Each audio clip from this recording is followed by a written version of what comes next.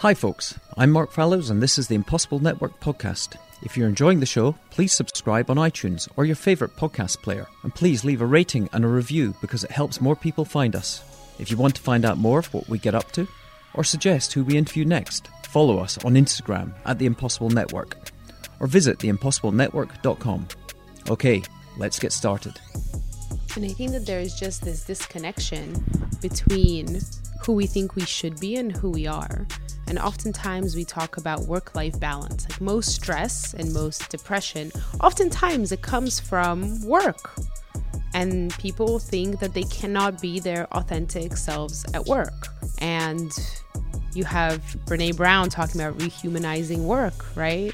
And that's really important. That's just realizing that you are a human person who is coming to work. And it's not just about getting the job done. It's about being in a team that supports each other. Those are the best teams. So those are the most productive teams in terms of ROI. But it's also just happy people. And so I really like to talk about work-life integration as opposed to work-life balance, because work-life balance means that you have to balance something that's good and something that's bad. Russian-born, New York-raised, corporate lawyer turned facilitator, speaker and entrepreneur with a mission to empower people and organisations to flourish through science-backed behavioural solutions is this week's guest, Elina Teboul. Graduating with a bachelor's degree in economics from New York University and a JD from Columbia Law School, Elina became a corporate lawyer at top New York law firm Davis Polk and Wardwell. Elina is a powerhouse of positive energy and focus. The legal world never stood a chance, and it was not long until Elina found herself studying psychology at Columbia University. Realising that powerful mindfulness techniques based on positive psychology weren't easily accessible to most corporations, Elina started Light Up Lab to address the gap in the market with a mission of cracking the code to happiness. We cover a lot of ground in this interview, so we've made it a two-parter. Part 1 covers her upbringing in Brighton Beach, her education, and her journey to creating the Light Up Lab. The values she delivers, her methodology, goal-setting principles, and the tools necessary to unlock and sustain the full potential of people in business. In Part 2, we get more into curiosity, creativity, education, passion, principles, and all our quick-fire questions. I hope you enjoy this enlightening insight into Elina's fitness class for the mind. Elina, welcome to the Impossible Network. Thank you, Mark. Excited to be here. It's wonderful. Thank you for getting together at Neuhaus. 2 members together. That's right. I think you might... No, Chantal Martin's a member, so you're the second joint member of Neuhaus. And I think great. The membership committee are very happy about it. Maybe there's a strategy here for me interviewing all the members of Neuhaus. That's right, one by one, right. exactly. Yeah. We've got to think about that. Fun. I'll get Bettina on that when she gets back from her sojourn through Europe. So, before we get into talking about your business and Light Up Lab and what you're doing with positive psychology, we'd like to explore your life, your upbringing, and understand about the impact of your childhood. As from our early conversations, I believe that you were born in Russia. That's right, yes. But came to the US at quite a young age. So maybe you could just give us a little bit of background on your early years, and particularly the impact of your parental support and guidance on the journey you've found yourself on. Sure, thank you. So that's right. I was born in St. Petersburg, Russia, and I moved to the U.S. when I was just turning 7. So at the time, it was not a great place to be Jewish. And my parents moved when it was basically the last wave of Russian Jewish immigration. And so then we moved to the U.S. with my entire family, really. And we moved to Brighton Beach, which is where all Russian Jewish people, the modern day Ellis Island for Russian Jewish people. And I lived there until high school. And then we moved to Connecticut, which was a really big shock for me because I discovered that not everyone speaks Russian, which it took me until high school to learn. But, you know, the immigrant mentality, and maybe Russian Jewish is not that different from a lot of other immigrant mentalities, is always that, you know, success in terms of financial, in terms of career, is a little bit limited. So even though my parents told me that you could be anything. Really what they meant was... As long as I was a doctor or a lawyer. There were three things. I could go to business school, but they decided that was for boys. Mm-hmm. And then they said, well, we don't think that you're that great in science, so you shouldn't be a doctor. And that's basically how everyone decided I should be a lawyer. And I did that. I went right from studying economics at NYU right to law school. I didn't take any time off. And that was kind of considered to be this American dream success. Once I graduated, I worked for one of the big law firms. Well, before we get into that, I just want to go back a little bit. First of all, why Brighton Beach? There must be other places in the US that Russians reside and Russian Jews go to, but were they guided there? Were they advised? We already had some family who came over a few years before that and settled in Brighton Beach. Right, so you already had a pre-established community. A little bit, yes. It was kind of a big joke that I think that the older people in Brighton Beach don't even realize that they're in America, because if you go there, all the shops, everything's in Russian. There's a Starbucks and you can order in Russian. Even now? Even now. Wow. I need to go and visit Brighton Beach. It's a really weird place. It's interesting. Actually, about a year ago, I took a bunch of friends for experience night out to Brighton Beach. There's a place there called Tatiana's, which is this nightclub, except there's like 80-year-olds and then there's 4-year-olds, even though it's midnight, and everyone is just kind of there drinking vodka and eating caviar.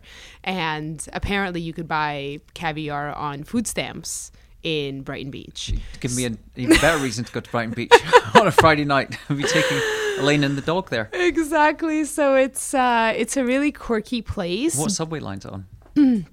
I think the B to Coney Island.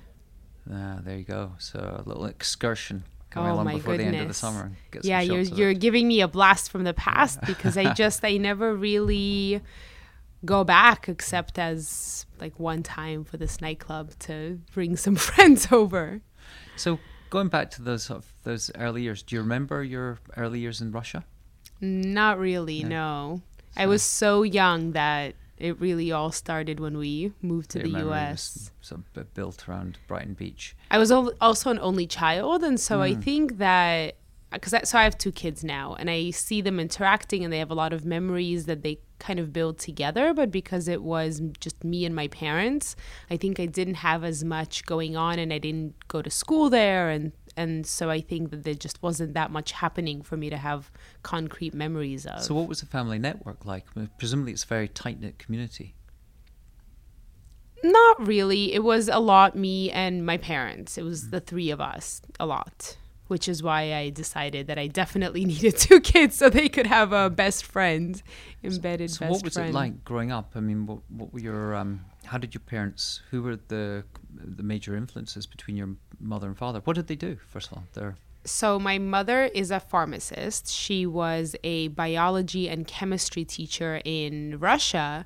And when they moved here, they spoke some English because my grandmother was an English teacher in Russia. And it's really funny because she sounds like she's British, because if you learn English in Russia, you learn British.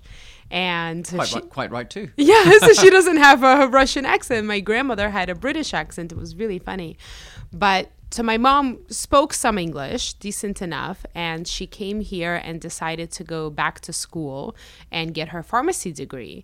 And she was really inspirational to me because she would tape record her lectures, because she couldn't take notes and listen because her English wasn't that great. Oh, interesting. And so she would tape record all the lectures, and she would come home and she'd have all her notes, and she'd be trying to translate into Russian so that she could learn it and really understand it, and then translate it back to English to memorize it for the test. I see. So she had no time to have any more children. No, certainly not. But it did give me, I think, that work ethic, and I was really impressed to see her doing that all the time. They were really busy, but it was amazing to see that she really cared, and she wanted to make something out of her life here. And your father? And my father is a mad scientist, basically. He's like in all those Russian movies. The Russian guy is either some sort of computer science genius or the bad guy. So my dad in this case is the computer science genius good guy. And now he works for an AI startup. Oh. Yeah. Wow. I was talking to another member of Neuhaus, and they work with a VC company. And she was telling me that the VC company are employing all these luminaries, they call them, people that have had a lifetime of experience of building complex technologies, but maybe things from the nuclear industry or from the space industry, but are now partnering them with startups in things like AI because they bring a wealth of experience and knowledge. So obviously your father has this legacy of amazing knowledge and experience and is applying it to current AI solutions. That's really interesting. Yeah, so they're doing all the big data stuff. The company is called R4 Technologies, so they're doing really well now, and he's been there for a while. He was at Priceline and then left, well, I guess it's been now at least 5-7 years that he's with R4, so they're doing really well. It's really exciting.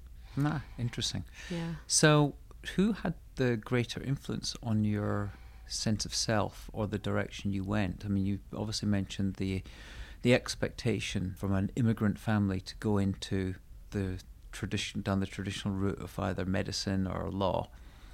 But which one was the one that had the most either inspirational influence or influence on your educational direction? I think it was just seeing both of them work really hard. And knowing that a lot of people come to this country and they don't necessarily go back and get a degree, and they don't try to go into these kind of difficult professions, and seeing that they gave everything that they could, both to better themselves and also to give me a good start in life, really inspired me. So I can't say that it was either of them really. It was just the dynamic of the household. They never checked my homework. They never told me what needs to be done. It was just kind of by osmosis, watching them working all the time and really trying to better themselves, realizing that I had to do the same. Being an only one, what was the role of play in your life? And did you amuse yourself? Were you solitary, or did you have a strong group of friends and go out into the wilds, onto the beach, and come back at sunset? It's really interesting. I think about this a lot, especially when I read about like play and creativity research and how kids are so creative. And I think I actually had the opposite experience because I was all by myself, and there was it was all in my head, but I didn't necessarily have anyone to play with when I was little. And I remember just always being quite lonely, honestly. And this is why my kids are 17 months apart, because I wanted them to have that.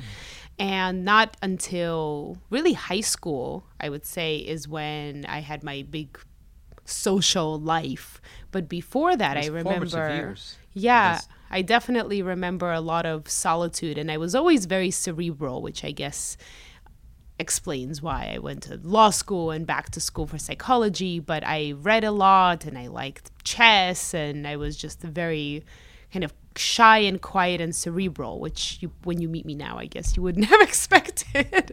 No, but it laid the foundations, as you say. Yeah.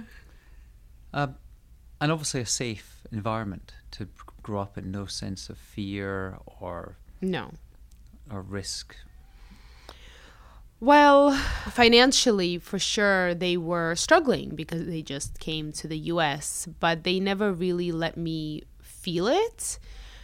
The other thing is that it was Brighton Beach. There wasn't really this immense amount of wealth anywhere around me, so I wasn't necessarily comparing it to anything. I just thought that was normal, and it was before Instagram and before you could see what everyone else has, and I just thought that I was a kid living a normal life and don't think I gave it much thought at the time.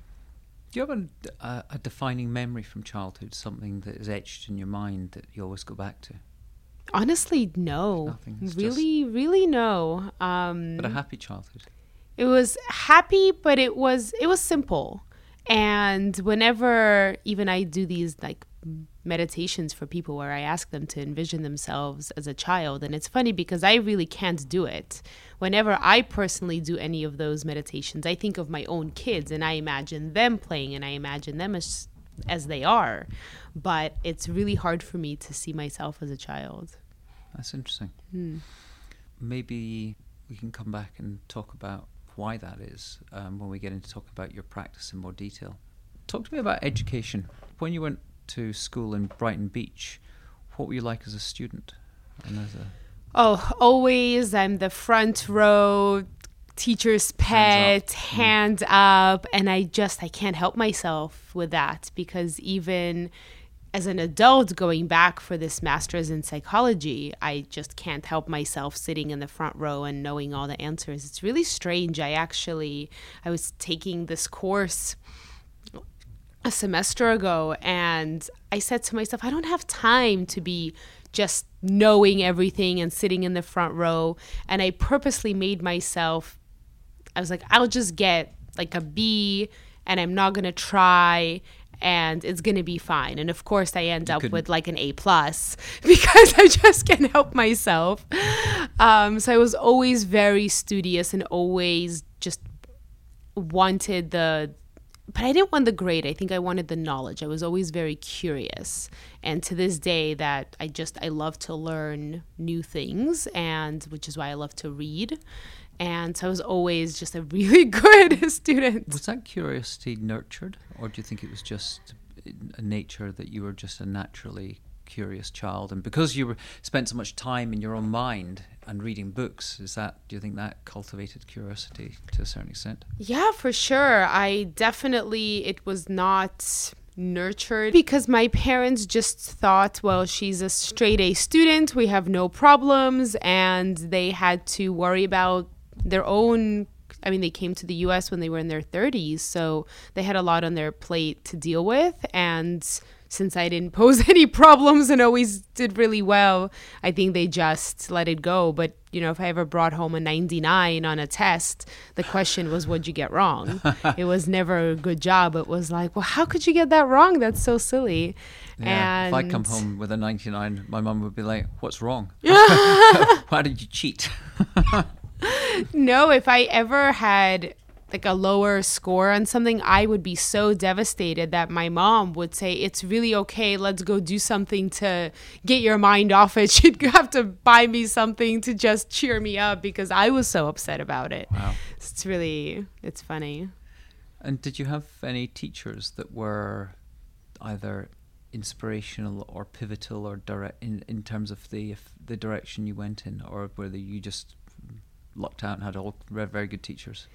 No, I think I actually had terrible teachers. I've never had a good teacher until college, really, because, again, we lived in a neighborhood that didn't have great schools. And so the teachers, in my mind, were usually wrong or confused. So as the, straight A student, that I was like raising my hand and saying, I don't agree. I don't think that makes sense. And usually I was right.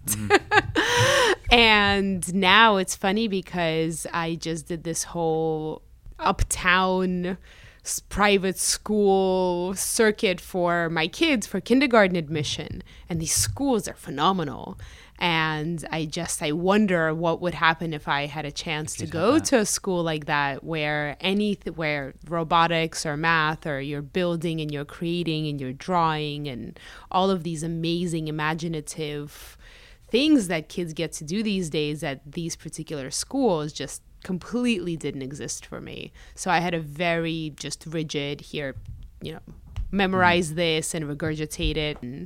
If you had that level of stimulation and direction and creativity in it, I mean, it wouldn't just be 99s, it'd be 100s. And the interesting thing, and we're going to talk about serendipity, but in a strange directional, or let's say the road that you've taken has taken you to the point where you're applying your creativity and natural curiosity in a way that's having impact.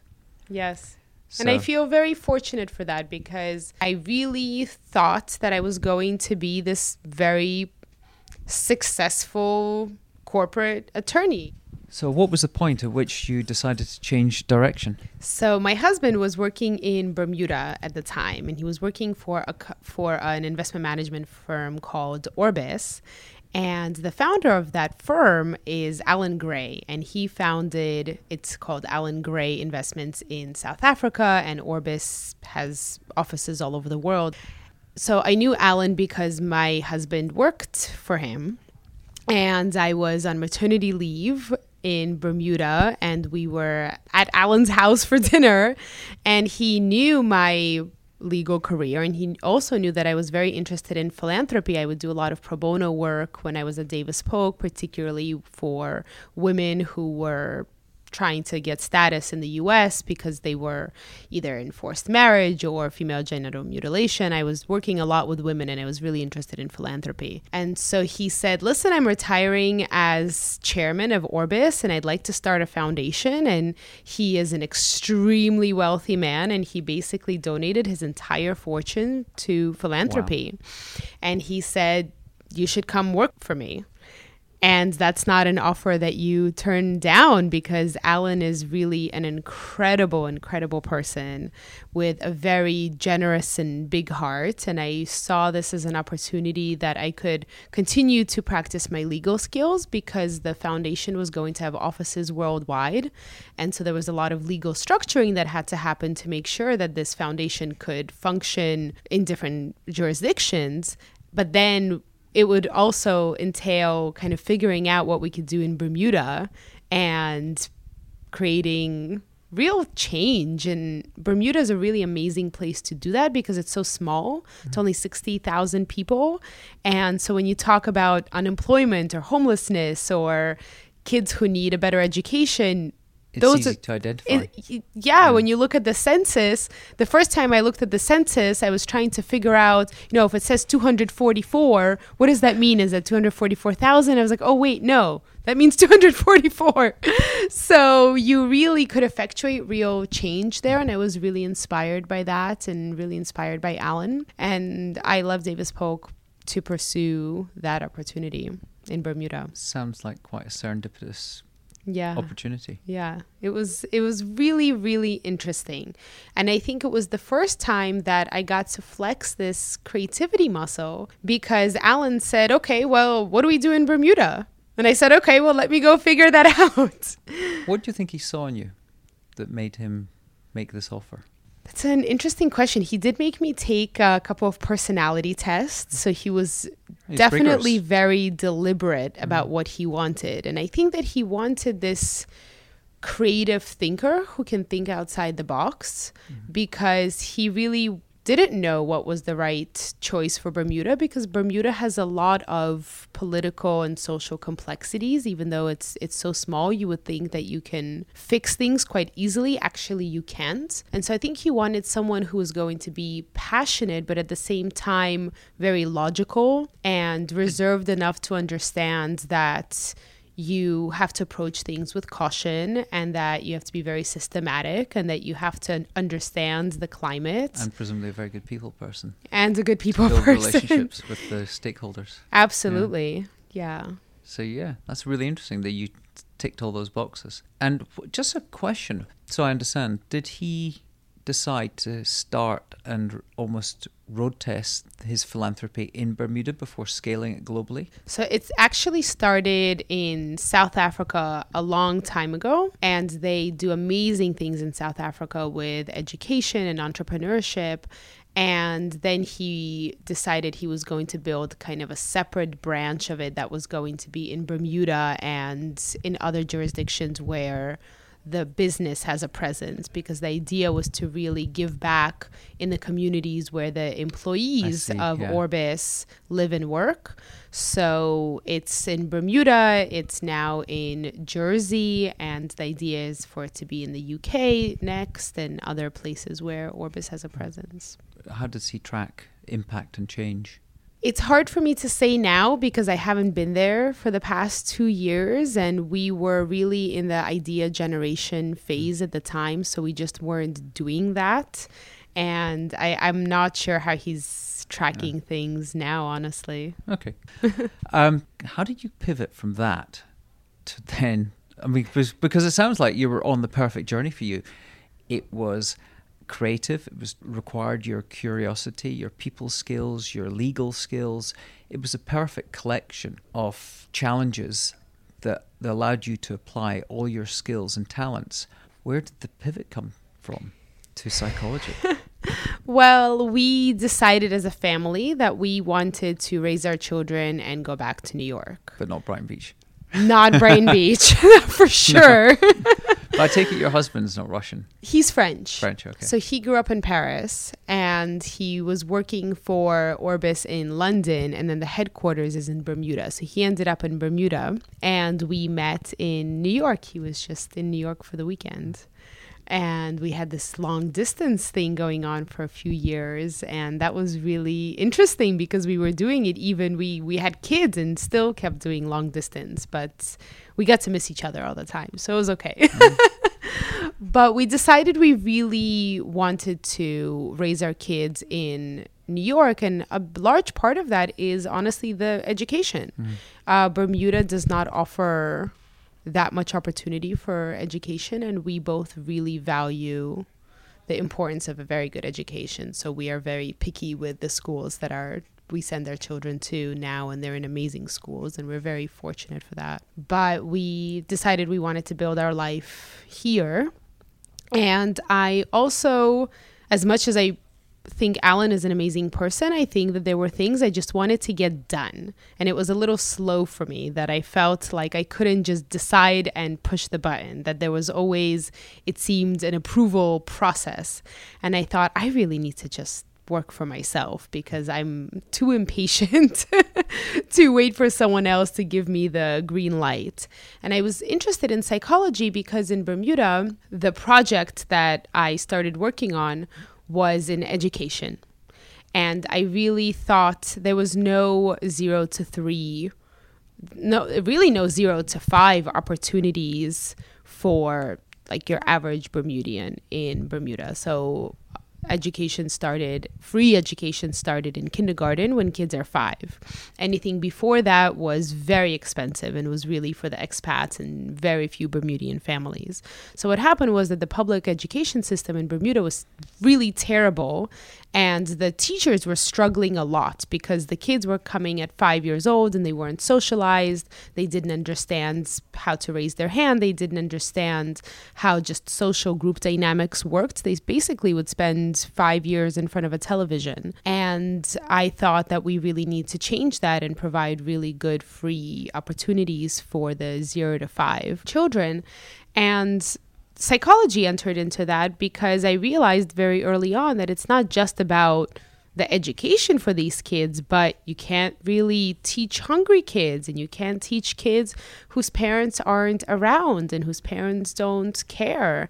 And it became a lot about the psychology of the family. And then it became about, do we hire social workers who are then going to be able to help these kids and make sure that the parents are properly involved? And so there was a lot of group dynamics and psychology that went into the thinking of building these schools in Bermuda. And I thought maybe I'd like to go back to school and study psychology, but I wasn't sure if it was necessarily for child psychology. I think it just sparked the interest in neuroscience and understanding that these kids 0 to 3 is this absolutely pivotal time, which I didn't know. And it was great that I found that out because my own kids were 0 to 3 at the time. Just in time. In time. And I said, I better. No more television.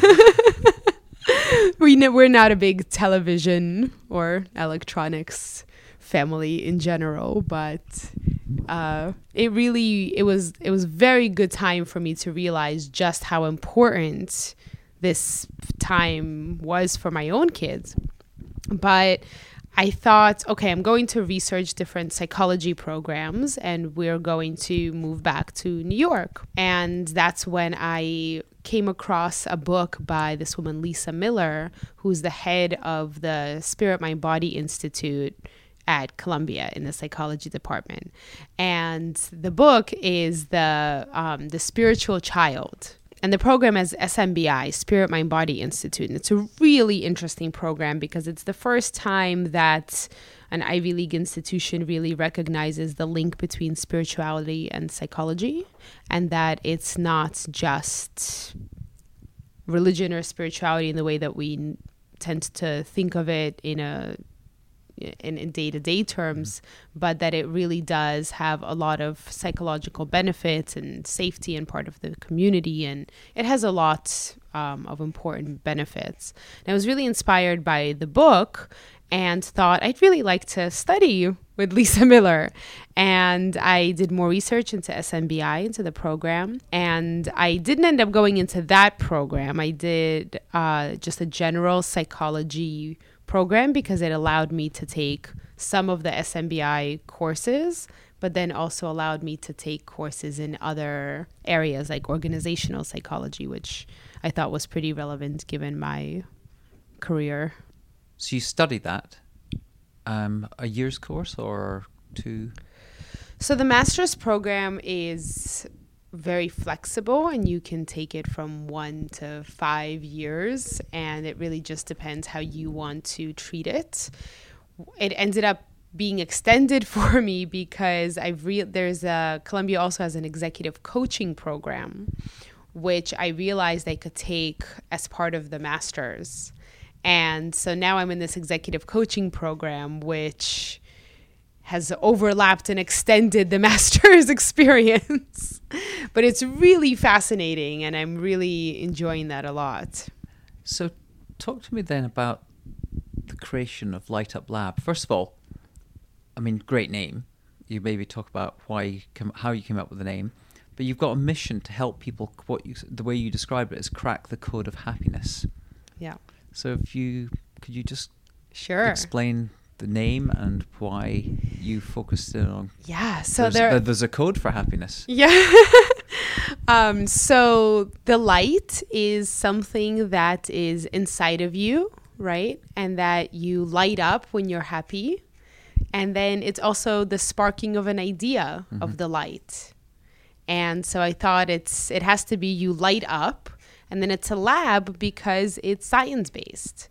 And oftentimes we have these beautiful ideas about what makes life worth living and what helps people to thrive. And we've been reading Plato and Aristotle since we were kids, right? But those concepts were never empirically researched. And what I love about positive psychology is that there is real scientific evidence behind these practices. So it's a lab because we are based in science. It's not just ideas. So it's using science to be able to light up your life, basically. And the cracking the code to happiness is also kind of the play on words for science and cracking the code. But there is a code because you can cultivate all of these different practices.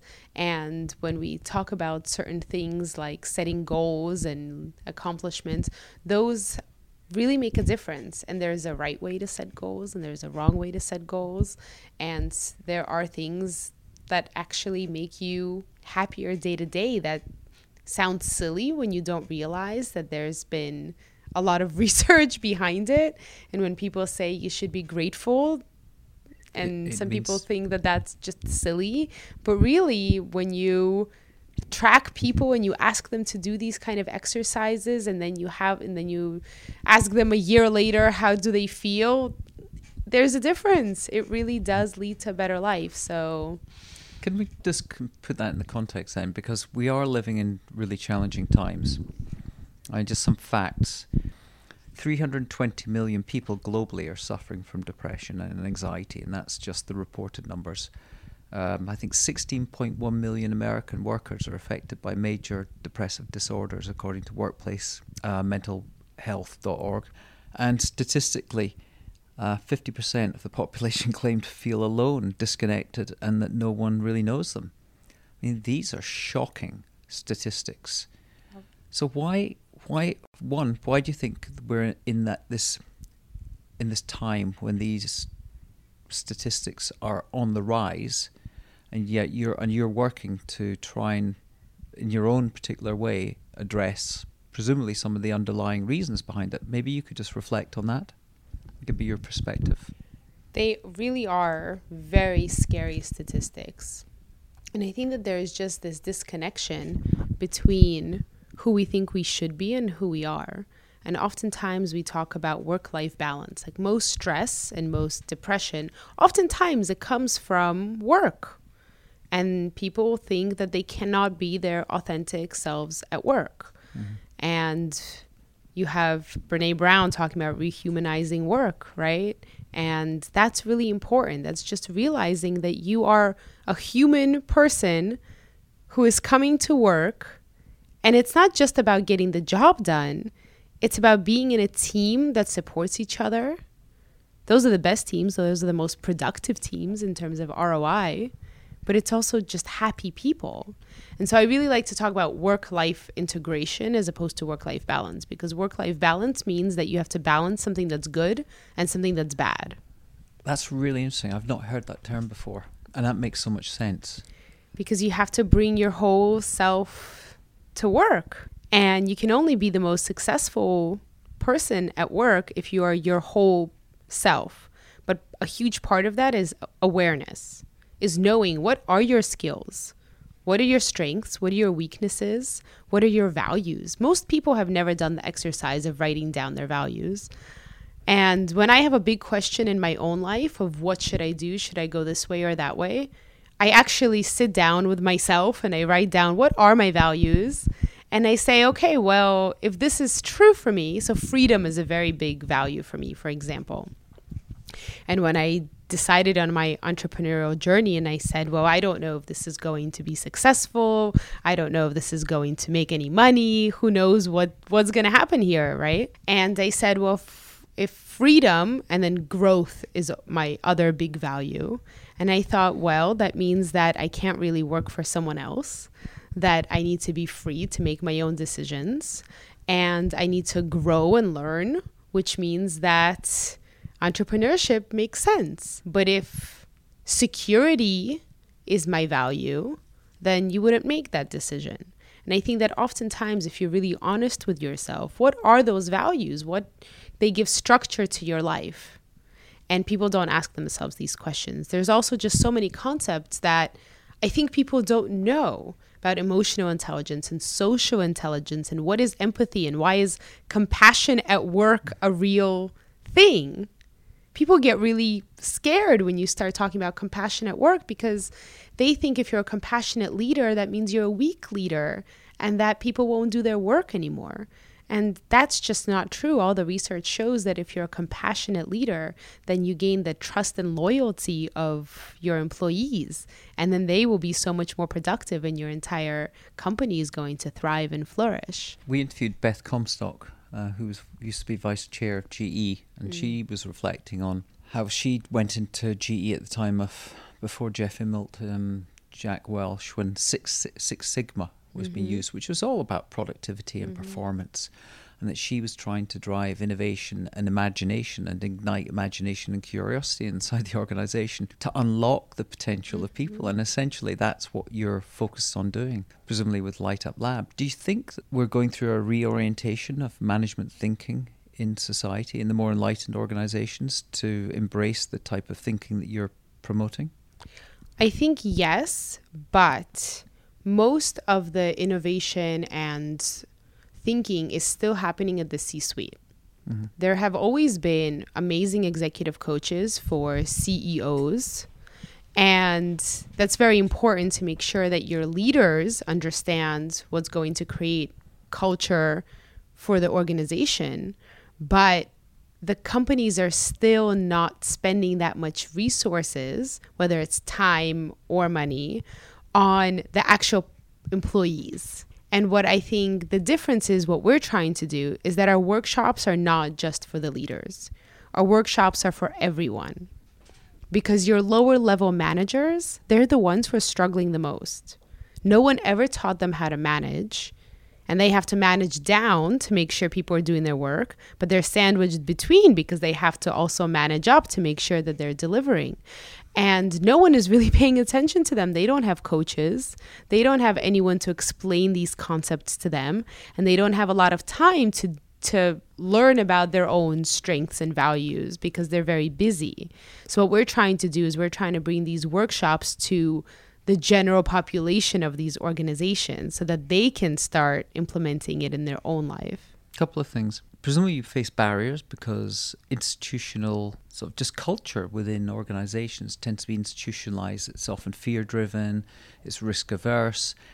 equally with that, the economic pressure to hit quarterly numbers, the often training and reorientation of the way that everything from what you're talking about requires internal training, but it affects external hiring policies. Because if you're talking about bringing the whole self to work, finding the right fit of people in hiring is important going forward to ensure that you're going to create the productive environments for people to thrive. This presumably isn't just an overnight, do some workshops and you're lighting up those organizations to create that work-life integration. This must be a long-term change management process that organizations have to embrace.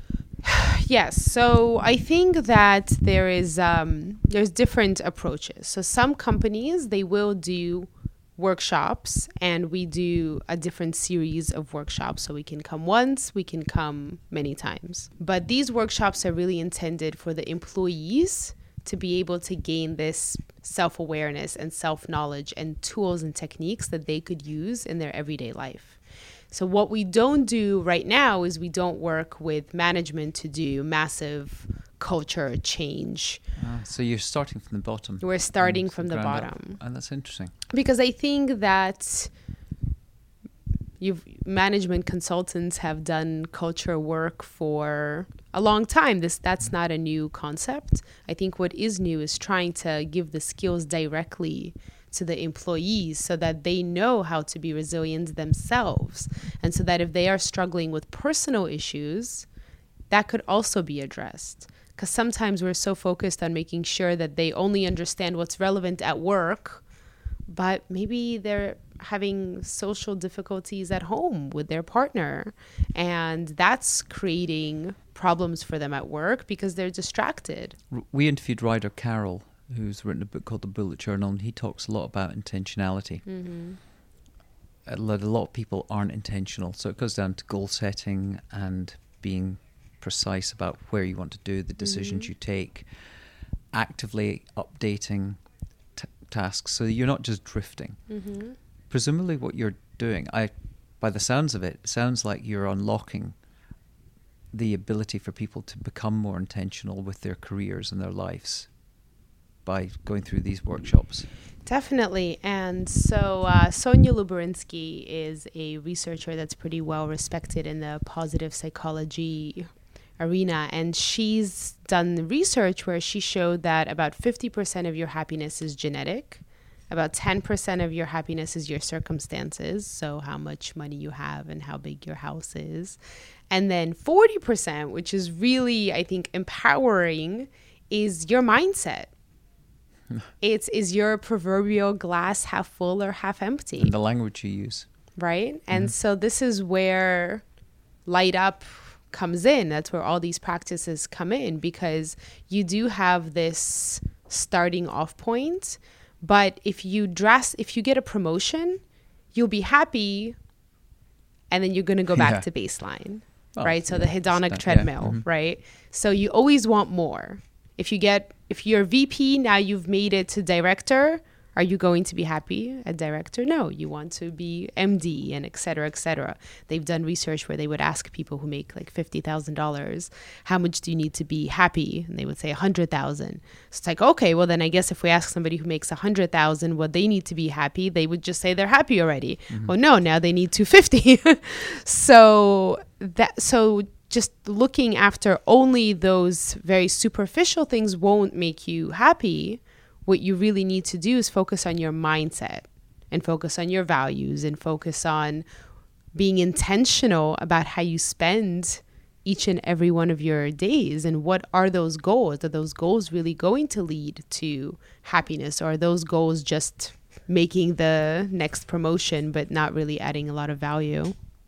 You've got 3 levels of service, I believe, presumably because it's a scientific process. There's a lot more behind it. But you offer assessments, experiential learning, and personalized coaching. Can you maybe just talk a bit more about how that is actually applied to any business that works with Light Up Lab? Sure. So we have 10 core themes that we focus on, and some of those are things like resilience and empathy and creativity. So out of the 10 core themes, we speak to organizations and we do an assessment and we say, what's important to you? Would you like your team to be more creative? Or maybe you're going through something, you want to talk more about resilience, or your team isn't working very well together, so they really need to focus on empathy and social intelligence. What is it that's going on that you're looking to accomplish? And sometimes it's all of those things, and we can do what we call our immersion series, where we basically do all of our themes and we come and do everything. But we try to assess what are the needs of each organization and present the workshop in a way that's really relevant to their team. And then the individualized coaching is sometimes people really need more. So what we always do in our workshops is we introduce the concept of coaching. We have different handouts. So if we are talking about empathy, we might do a handout which asks you certain questions and maybe about being compassionate to yourself. We've done, inner critic kind of work where we try to assess what's going on inside. How are you treating yourself before we're even talking about how you treat other people? And there's actual handouts where you have to write answers to certain coaching style questions. But for many people, that's not enough and they want to dig deeper. And so then we offer the ability to do more coaching. When you go into the organizations, and I say you're starting with people like not the executive team leaders, you're working with people that are more mid-level. When you're doing these assessments, who are you doing it with? Is it are those teams, or is it their team leaders to define what's the organization looking for? Presumably that's a C-level decision saying we need to be more creative. We've got a problem with conflict. Yes. So that is driven by whoever is creating the workshop. Whoever the stakeholder is. And so that could be the C-suite. That could be, if it's a very large organization, sometimes they have a learning and development team that's interested in this. Sometimes they call it wellness. There's a lot of different buckets that it goes into. Sometimes it is a 2-day retreat for a specific group and they'd like for that group to experience things together to build the community. So we do things like that. So that really comes not from the employees themselves, but then once we're there, we're really trying to speak to those employees. I mean, it's really fascinating. One of the things that I've encountered a lot with a lot of the interviews we've done has been observation on the negative impact of technology on people, both individuals and families and the workforce. Obviously technology is a force for good, but there's no question it's creating a generation of, let's call them digital sloths. The issue is really around distraction and an addiction to these technologies. Where's the crossover between the work you're doing to crack the code for happiness when you encounter issues where there are issues with technology? Because it's not just teams where you're talking about whether it's creativity or empathy. Technology must run across all those issues. What do you do, or what techniques do you have to then guide individuals and teams on how to be more effective with their use of technology? Sorry, that was a bit of a convoluted question. I completely agree with you that technology is creating a lot of stress for people, and technology is both an electronic leash, right, where your boss can reach you at any time, and that's very distressing. And I remember that when I was at the law firm, that you were expected to answer any email within 20 minutes, and it didn't matter what time it was or what day it was, and it could be midnight on Christmas, and the 20-minute rule applies. Wow. And that is something that has to be an organizational change, that at certain point you have to say that we don't send emails past a certain time. And so that's not something that we really can change because we don't do this overhaul of culture. But I think you can advise. But of course, and that's very important. I think that just the expectation that you're going to respond right away when you get an email. The other problem that expectation creates is that people can't be in the flow. So we talk a lot about being in the flow, whether that's playing a musical instrument, whether that's exercising, or whether that's just doing your work, right? Being in the state where you lose track of time and you're most productive, your best self. And people don't get a chance to be in the flow because they have to answer all of those emails. And so your work product can never really be that great if you are losing seconds every time, because our brains, they're not multi-unit processors, they're single unit processors, which means that we don't know how to multitask. So this whole thing about women multitasking and guys not multitasking, I've been sold a dummy on that one. Our brains, they don't function that way. We are very good at task switching, but we lose seconds every time that we do that. So if I'm writing something for work, if I'm writing a report and I get pinged that there's an email and I switch. Or you got your phone sitting beside your computer. Or you have your phone sitting behind your computer and now you've seen that somebody posted something on Instagram and you weren't invited to the party and somebody has a better outfit than you do. All of a sudden, you have all of these insecurities. Or even a WhatsApp message from someone within the organization in a group. Or a Slack message. So what I suggest to people is that they do the power hour where they turn off their phone. And I actually do this. My phone is almost always on Do Not Disturb. I love that. It's my trick to life. My phone is on Do Not Disturb because then it's my decision when I look. And really nothing can happen in an hour. Unless you have a very specific situation, at that point you could be focused on your phone, but most of the time you can put your phone away. So if you put your phone away and you do 20 minutes of uninterrupted work, you get up, you take a 1-minute stretch, you drink some water, you go back and you do this 20, 20, 20 and you have your power hour. Why 20 minutes? They've done research on this. They've done the power hour and it works because after 20 minutes, you start getting a little distracted and it's just not healthy to sit so much. I'm sure you hear now that sitting is the new smoking, right? So just being able to get up, to stretch, to get a little blood flow, drink some water and then get right back into it. But don't check your phone. But you need the alarm. For the 20 minutes. You have a watch. Oh yeah. Well, that means I've got to. I know. If I turn my phone on to Do Not Disturb, my watch also goes. People say this a lot. With also they use their phone as their alarm clock. This is why they can't have it outside of the bedroom. And the amount of people that I've heard now on interviews say an alarm clock costs like $3 on Amazon. I think Simon Sinek has offered to buy people alarm clocks. He said, if you can't buy the alarm clock, I'll get you one. I'm strongly of the view and working towards this of not using alarm clocks whatsoever. Just to be able to set your mind and say, I have to be up at 8 o'clock tomorrow. And I think there's something you can train your body to do, which is to set your own internal alarm. And you wake up. I did it yesterday with a 3-minute window between a call I had at 8 and I woke up at 7:57. You think that still works for people who have to wake up at 5:30? Not if you go to bed at 1 o'clock, but I think if you go to bed at 10.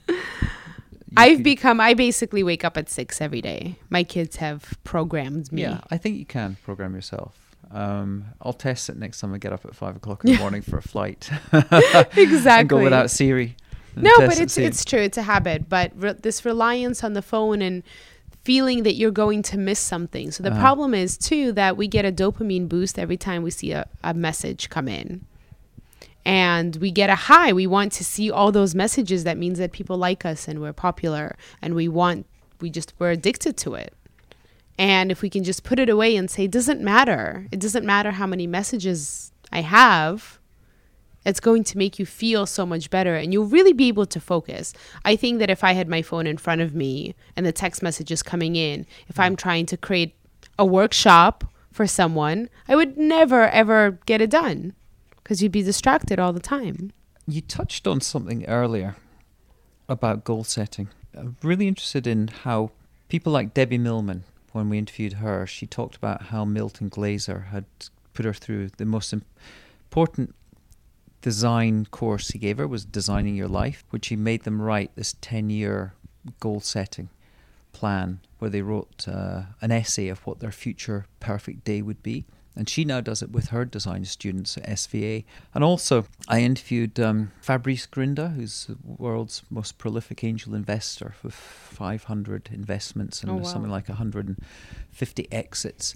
And he it's brilliant. If you read his blog, he writes letters to himself. They're 20 to 30,000 words long every 3 years when he feels he needs a change in direction, where things need to be reorientated somewhat. And then he brings in his advisors and mentors to read them and then feed back to them, and then he almost applies a technological sort of approach of test-driven development to throw things in different directions, see what sticks. But he's written down, these are the things I want. And then I suppose whereas Debbie, it's about, you've got these affirmations, this technique, you've written your perfect day, and then every day you wake up and you're thinking about it. Can you just give me a little, or give listeners a bit of perspective on what have learned about the proper techniques for goal setting, and how things like maybe desire, belief, the actions you take, and the affirmations affect, and for you even mentioned gratitude, how that all ties in? Because I don't think people, they hear goal setting a lot, but don't necessarily understand there's a proven technique. So this best self letter has also been empirically researched, and we use it as well. It's been shown that especially if you write down your goals, you are substantially more likely to achieve them just by writing them down. And by having this 10-year plan that you've written out, that's very, very powerful. What we like to do in our workshops, because we always include mindfulness as part of what we do, I actually think you get a lot more if you first do a visualization on your best self, because very different things come up. There is what you're conscious, what you think you want 10 years from now, and there is the subconscious of what you really want 10 years from now. And this one always leads people to tears. The amount of people that I've seen cry in this best self visualization because they're not expecting certain things to come up, but they do, because they're not just dryly writing out their future resume. Sometimes that's the problem, that when we just write, it all becomes this future resume you're creating for yourself. And when you visualize it in a meditative state, it probably unlocks something emotional. It unlocks very emotional things. And people cry at this one all the time. But then after we visualize, we always ask you to write it down because it's very important. But 10 years is a very long time, right? And that's why Debbie does 5. But you also need short-term goals. What are you going to do this week to get to this 10-year plan or 5-year plan? It doesn't really matter, even if it's a 1-year plan. Because in 1 year, what are you going to do today? So there's this concept of SMART goals, which are specific, measurable, attainable, and time relevant is very, very important. So if I say that 10 years from now, I want to be this, famous public speaker, author, okay, that's great for you, but what are you doing tomorrow to get there? And so maybe my SMART goal should be that in the next week, I will give 2 public speaking engagements and I will create 1 new workshop. Like that is something that is very specific and that I can actually do, and I could measure it. Did I do that? Did I not? And I can work from that. If I just have this very large goal without any real understanding of what is my roadmap, that's when it gets really difficult. Another technique that I think is really important is called mental contrasting, which basically makes you think of what's going to go wrong. What are your roadblocks? Because if you're prepared for your roadblocks and you've written out what you're going to do, people do this a lot with nutrition too. They say, okay, you want to lose 10 pounds. Let's say that's your goal. So let's visualize what's going to happen when you come home. You've had a really rough day. It's 9 p.m. and you want to open your fridge. Don't have a 6-pack in there. You need to be prepared for that because unless you've written out, this is what's going to happen. I know I'm going to come home after a long day, and I know I'm going to be tired, and I know that I'm going to want to use food for comfort. What am I going to do? Well, I don't know, maybe I'll eat a celery stick. Maybe instead of opening the fridge, I'll go exercise. Maybe I'll go for a walk. Maybe I'll read a book. But you need to be prepared. And that is true for health, but that is true for anything. What happens if your boss yells at you? Like, you need to be prepared. You need to know what you're going to do if your goal is the promotion, for example. Josh Holland, who we interviewed, has a great line. I think it's, if you want to change your body and mind, you have to change what you do all of the time. Which is that, and it breaks it down into the tiny habits and the steps you need to take day by day. Because it's not just, we're going to make this big change. It's, being actionable. And I think they say that people always overestimate what they could do in a year and they underestimate what they could do in 5, right? Yeah. And the reason for that is because you think you have this big goal that you're going to do in a year, but unless you've written it out and you said, what is it going to, how many weeks are there in that year, and what am I going to do in each of in each of those weeks? That's really what's going to get you there. I'd love your perspective on the foundational importance of sleep, and if that comes into any of your conversations with these organizations. Honestly, we have not incorporated sleep into any of our conversations because I think that there are already a lot of experts who are handling sleep. Personally, if I don't get my 8 hours of sleep, I am dysfunctional. And I think it's extremely, extremely important. It's just that we are focused on more kind of actionable things we could do together in the workshop.